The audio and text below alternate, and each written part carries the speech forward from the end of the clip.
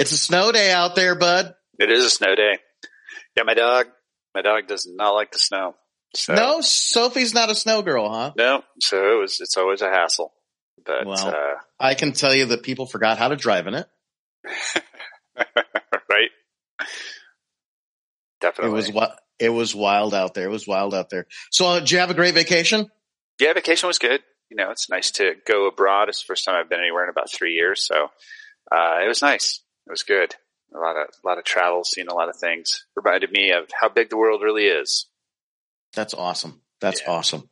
So today, I think we're going to try to answer someone's question. We had a question from Ryder, and I want to go ahead and throw a caveat out here. So I was rambling like I do, Randall's Random Rambles, and I might have mixed some things together as far as how I teach, how you teach modern day in the West 2022, and as far as how things were taught maybe in the past.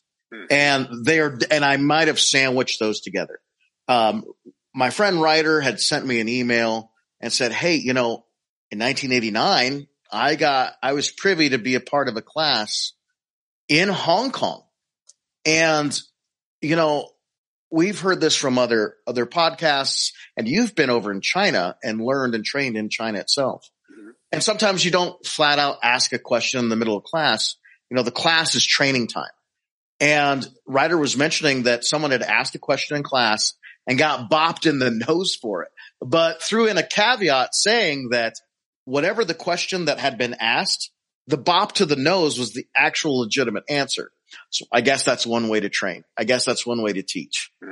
But something that I was talking about, I don't want people to think that when I teach, I'm handing out all the answers all at once. I build a foundation, I build a structure, and then from there, if the student trains, if the student practices, and the student trains, and then after practice, if they have questions, I'll give them a sprinkling of answers. By punching them in the nose. Punching them in the nose. Is that a Wing Chun thing? The nose punch answer? Honestly, I don't know what style they were training either. That's the thing. And they were talking about, how Wing Chun, was taught at a certain time period. Now, here's something that's fascinating. I'm going to throw this out there. Another podcast that I listened to, I'm not going to mention his name, but he has some real privy. He's a high-level Wing Chun Sifu. And he's like, listen, a lot of the stories that we tell in Wing Chun, and this goes for damn near all Chinese martial arts, are hearsay. Yeah, because we weren't there. We weren't there. And, as far as some of the stories that I've heard, what was taught in the main class wasn't always what was taught for private students. Sure. Yeah. If you have money and you already have a martial base, mm-hmm. and you're willing to adjust whatever you've learned, like as far as your base goes to the Wing Chun, you're going to be that much more ahead. And so, you've mentioned it before how, even in those times, Sifu has a rice bowl. If you are forced in, like Yip Man, he didn't really want to teach Wing Chun. That was a byproduct of certain jobs not working out. Sure. It's more circumstantial life circumstances. Very much so. Yeah. And same with Bruce Lee, same thing. Mm-hmm. He really wanted to teach Cha-Cha when he got to California, and it didn't work out. People wanted to learn the martial arts. So he's like, all right, we're going to adjust. But the other thing too, Owen, is how big China is. I don't think we can use our teaching model of China only off of Hong Kong in a certain era. The other thing too goes, what were they learning, as far as military goes? You're not going to have 20 years to teach somebody in the military for them to be effective. Sure. It's going to be small scale learning. And the stuff that you're going to learn, you're going to put through a lot of different stimulus and a lot of different situations to show how those little things can adapt to whatever's being thrown at you. I think that along those same lines, it depends on when. Because I know there's been certain times in Chinese history when martial arts were basically outlawed. And, other times when the teaching of martial arts was, like you were saying, it was more military focused, or, the militias were practicing certain styles. So I think that's a big factor. The when and the how during those times. In the late 1800s, especially Sun Lutong, people either praise him or crap on him. And, he's just a man. He's a human being. You're going to make mistakes. But him and a few other scholars, if you will, who were educated, who were literate, and who could read, were really trying to pull the martial practices out of the gutter. Because for a long time, people that practiced martial arts were considered idiots and dummies. Pretty much, maybe one step above the rice bag carrier. The coolies, the guys that are carrying heavy loads and stuff like that. The martial artist was maybe one tier, not much ahead of them. And so definitely lower class. Very much lower class. It was something that thugs and the non-literate people would do. And so there was a big push to integrate, let's add in, Taoist philosophy, Chinese, Chan Buddhism, or, Confucianism, use it as an ethical and a moral practice, when the gun comes in, and basically, the martial skills are kind of less relevant. That's exactly right. Yeah. That's exactly right. And you've also got the West knocking on your door, teaching your kids in a Western style. Here's mathematics. Here's English. Here's all these other things. This is how the Western business model does. And all of a sudden you're having to not only, it's not just the Qing and the Ming fighting each other, but it's the West and the East. And so you're using your martial culture. You're trying to turn it into a culture, not just for combatives. Sure. Yeah. It reminds me of, kind of what they were trying to do in the Republican period in around 1900, sort of going forward, was using, almost kind of using these cultural touchstones to create sort of a nationalist cohesion in the country, to make China strong, or those sorts of things. And I don't know what happens behind closed doors. This was just a window. I don't know how long Ryder was there, whether they were there for a day or a week or 5 or 10 years. Sure, that makes a big difference. It totally does. When you have your core students and, Westerners are coming in, you are going to act differently. No matter how much you try not to, things will be presented differently. Mm-hmm. And the other thing too is, and I mentioned this to you too, Hong Kong is going to be an exception because I think at the time, 89, they were still a British colony. Mm-hmm. Yep. But was it 90, 91, something like that? Or was it 98? Was it? Yeah, I think it was 98 because I was there in 96 and it was still the British colony. British colony? Okay. Yeah. So they were British colony. So again, the island of Hong Kong, if you will. Mm. But the rest of China wasn't really letting foreigners in until 78, 79? Yeah, Nixon went over in 72 and sort of broke the ice. And then that was when China internally started sort of reforming some of their Maoist policies, because I think Mao died right around that time. Yeah. They were sort of had enough of some of those cultural revolutionist type policies. But, and I know subsequently that it wasn't really until the 80s that things really got started. Because I think at the end of the 70s, probably 78, 79, or 80, somewhere in there, they started allowing more religious freedom. And that was like one of the biggest reforms in terms of being able to teach Buddhism and Taoism in China. So I think that was really the time when those things started to shift. Sure. So I guess hopefully, I don't know if I'm probably dancing around it, but to answer Ryder's question, yes, as far as people just raising hands in the middle of class and be like, oh, teacher, is it this, is it this, is it this? Even in our own classes, we train a majority. It's the training. It's a training process. Mm-hmm. And that's usually where the questions come from.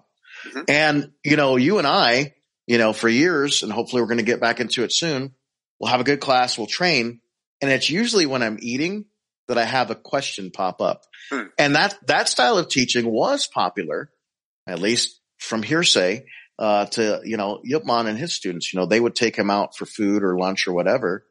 They would have something called yum cha, which would be like little snacks and stuff like that, Chinese dumplings, and they would have tea with it. And that was usually a place where a lot of the theoretics and a lot of the questions were.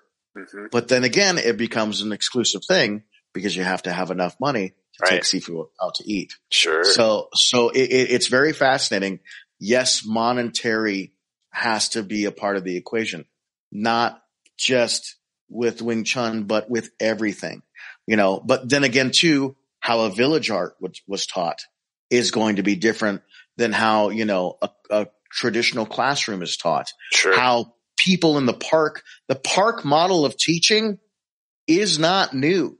That's got to be one of the oldest models of teaching there is. Hey, around the country, there's a shaded area over there. Let's go train. So there is going to be different teaching styles and modalities. Now, again, I don't think any class is going to have 100 questions a class. A lot of, like I'm saying, I'm going to be a broken record and repeat. A lot of the questions come from high repetition of proper training. And I really think that that's a teacher's, task. Some would consider it a burden. I think it's fun. I think it's a bit of an honor, but I think it can be all of those all at the same time.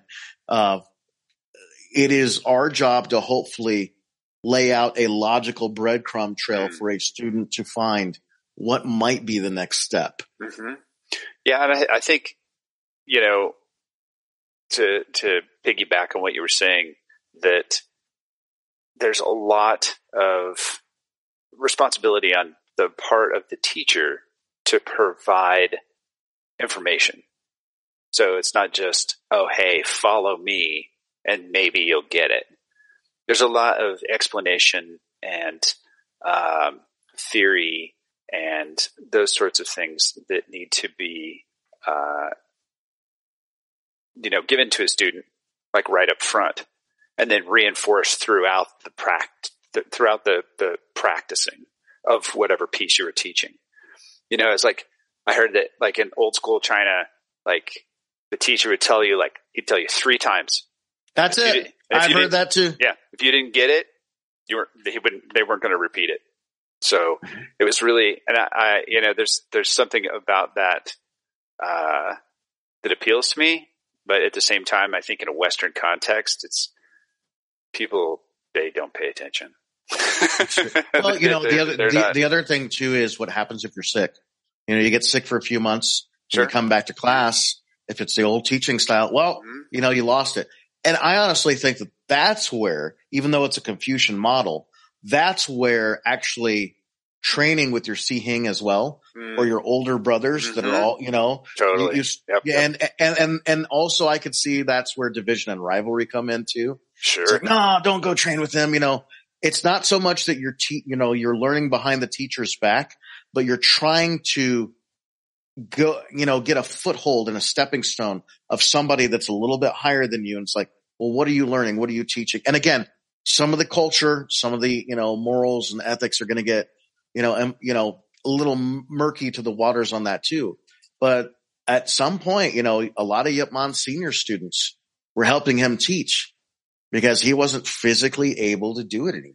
For sure. I think there's a long tradition in Chinese martial arts of having to have more than one source. Like almost everybody I've ever spoken to, they all had more than one source on a single particular art or a single particular teacher or a particular style, or even just even down to the technique level. It's like, okay, well, I saw this technique from teacher, and then, you go to older brother, and then you're like, hey, I saw this technique from teacher, but I don't think I quite got it right. And they may have a different take on it because maybe they've been there since maybe the teacher, I think we were talking about this before in our last episode, maybe the teacher has changed their emphasis Maybe they are older now, so they teach a different version of the technique. Maybe they, maybe when you go to this more senior person in the system, they've got a different perspective on it. Maybe they're younger, maybe they're stronger, and maybe they use the technique in a different way. So it's kind of like that. You can get like maybe 2 applications from your teacher, and then you can figure out a third, and then you can get maybe a fourth one from your senior brother. And then, so you've got 4 or 5 practice, you got 4 or 5 pieces from, for a particular, 4 or 5 practice methods for a particular piece. And, that's the way that I've heard that most people who really put in the time and are serious about training it, they almost all end up doing it that way at some point. Or, if you really want to step on your teacher's toes, you can go and go to your teacher's uncles and your teacher's brothers and, go get that same information from them. And that's a little risky because you can really piss your teacher off. But at the same time, there may be some really valuable information there because you got 2 older practitioners who've been practicing a long time. They're the same generation. Maybe they shared the same teacher. And then it's like, oh, well, so-and-so, this other, your uncle, your Kung Fu brother said this or that. And that generally tends to piss off your teacher. Memory has to be a part of it too, not just the questions. Because you're talking about going over, maybe you go to older uncle or older brother, and what uncle remembers from 50 years ago might be different than what your older brother remembers from 25. Yep. Because I'm definitely not an old man, but I can tell you that there are things that have gone to the wind, not just in my martial practice, but remembering names of people that I was close to in the past. Mm-hmm. I always used to get upset with my parents. I'm like, how come you can't remember that person? You've known them for 30 years. It's like 30 years ago. Right. I knew them. And so even with the martial knowledge, unless you're up to date and you're always practicing it, it might have been taught differently. Again, the teaching style changes, and the need for the questioning model. I know a lot of it was also taught, by touch and tactile, and you would have to feel the sensory input. And so, high level practitioners, I'm going to tell you, and you know this for a fact too, a high level practitioner, if you need that tactile, you have to have it. You need to feel that level of complexity. But if there is no way to teach, or for that person to, that has that high level of complexity, if they have no method to verbally as well as physically pass it on, you're going to miss some things. Yeah. The first thing that came to my mind when you were saying that was, I was like, well, you're going to be in a world of hurt. More than likely, if you want that, you're going to have to do it again and again and again and again. That's exactly right. They don't have a teaching methodology to sort of explain it to you. You're going to have to get it the hard way. So, and I guess that brings us back to what we were talking about before about getting punched in the nose, right? If it's a legitimate answer, it's a legitimate answer. That's true. Leave you with some closing thoughts. And again, I keep bringing him up. He's one of the guys. We're going to have to do a Mount Rushmore episode, Owen, of people that we would have loved to train with. Oh, before I start talking about Lee Sun Yi, some things that we needed to cover. So we have our Instagram account. We're going to start talking about this, not every episode, but quite a few. KF Conversations on Instagram. You can find us. Yep. And if you have some questions, that's the best place. And then what is our email again, Owen? Our email is kungfuconversations@gmail.com. So if you want to email us, that's the place. We also have a Facebook account for Kung Fu Conversations. We also have a Teespring account that has some fantastic Dynamite t-shirts on there. Yeah, I think the t-shirts turned out really well. I do too. Thanks to our friend Goju Spencer. Yes. Amazing artist. So if you go over to Teespring, and for each of the first words, if they're capitalized, you want Kung Fu Conversations Podcast. That's Kung Fu Conversations Podcast. You can also find some pretty cool mugs over there too. Yeah, and then if you'd like to support our show, we are on Buy Me a Coffee. And our show is Kung Fu Con Pod. That's Kung Fu Con Pod, CONPOD, over at Buy Me a Coffee. We're going to have more and more interviews. Mm-hmm. Yeah, we've got a good one right now. We do. It's going to be up next week, or the week after maybe. Very, very excited. Yeah, so me too. What that'll do is this will help us. Even if you just buy us one cup of coffee 1 year, that's only $5. But that'll help us update our software, update our hardware, and try to bring you variety and quality in the show. So go out there, grab a t-shirt, grab a mug, or buy us a coffee over at Buy Me a Coffee, and we would really appreciate your help. Let's get back to the show. So Lisa, go ahead. One last thing I was going to ask you. Yes. What's your school called? We're here right outside of Boulder, Colorado, right? Sure. Red Forest Chinese Boxing.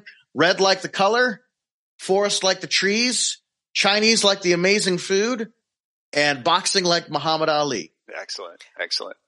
And yours, sir? Mine is Boulder, Boulder, Internal Arts. And you can find us on the web. But you were talking about Lee Sun Yi. Lee Sun Yi. So that's one of the guys I would love to hop in a time machine and give him all the silver tallies or all the gold, whatever he needs. Mm-hmm. Have to learn Chinese.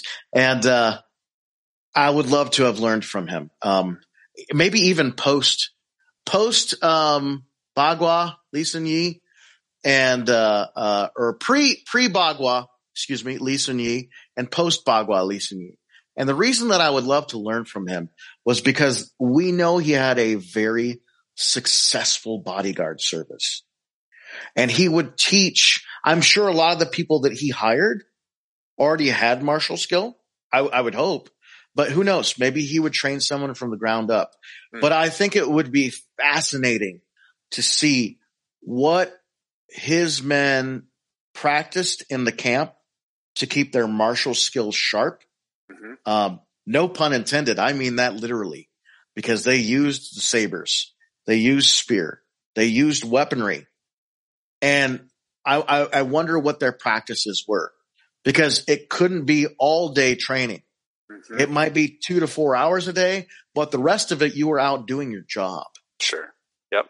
And so your job was to protect goods, to transport people, things like that. Mm-hmm. You might have to kill a Mother Hubbard or two, or at least, hurt their ego and their pride, with a few, punches or kicks or pulls to the head. But if the time constraint is there, what is the training? What are the questions that are asked? What is the knowledge that is being shared? Because I find that fascinating. And it had to work for them, because again, he had a successful business. Mm-hmm. And so my closing thought with that is, so if you did go back, would he punch you in the nose?